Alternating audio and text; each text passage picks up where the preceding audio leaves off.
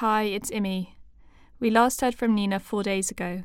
In this voicemail, she's coming to terms with news from southern Ukraine, where a maternity hospital in Mariupol was hit by an airstrike. She's hoping that Ukrainian cities won't end up like Grozny in Chechnya or Aleppo in Syria. Hi, it's Nina. Today is the 15th day of the war.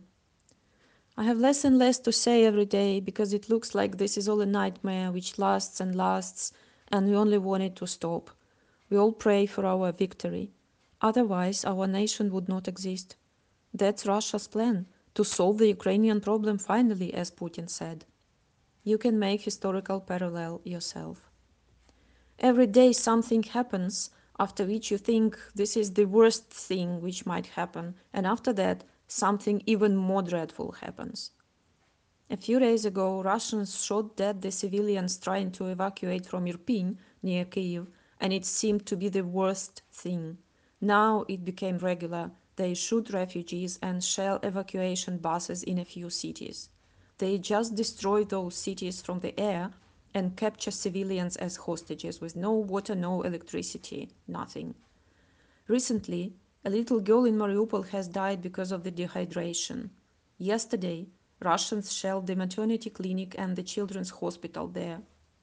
3 people died, including a little girl. 17 people injured, including pregnant women. Totally, 1,200 people died in Mariupol due to the unprecedented attack on the city. The dead bodies are on the streets.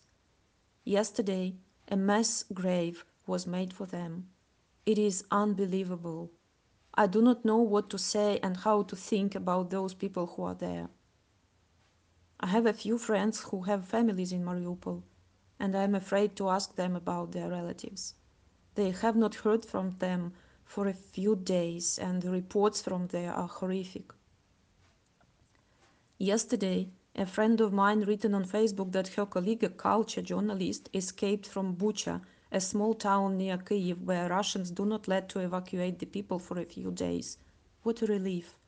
And another, my friend, a Belarus poet living in Bucha, said that his wife, a Ukrainian poet, could not leave that town with their 4-year-old son for the 3rd day. This is a hell. Our army and territorial defense are still waiting for some ammunition. Our volunteers work day and night. More than 2 million of people left the country only for last 2 weeks. 2 millions of people left Kyiv for other regions of Ukraine, and it is half empty at the moment. I do not even try to imagine how will it look after the war.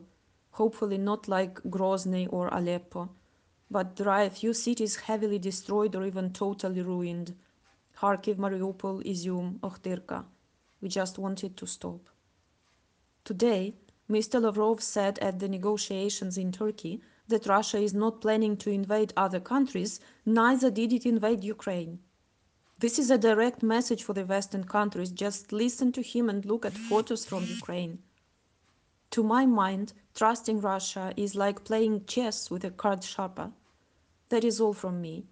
Being in a relatively safe place, at the home of my mother-in-law, do not knowing what happens next, and wishing to come back home after the Ukrainian victory as soon as possible.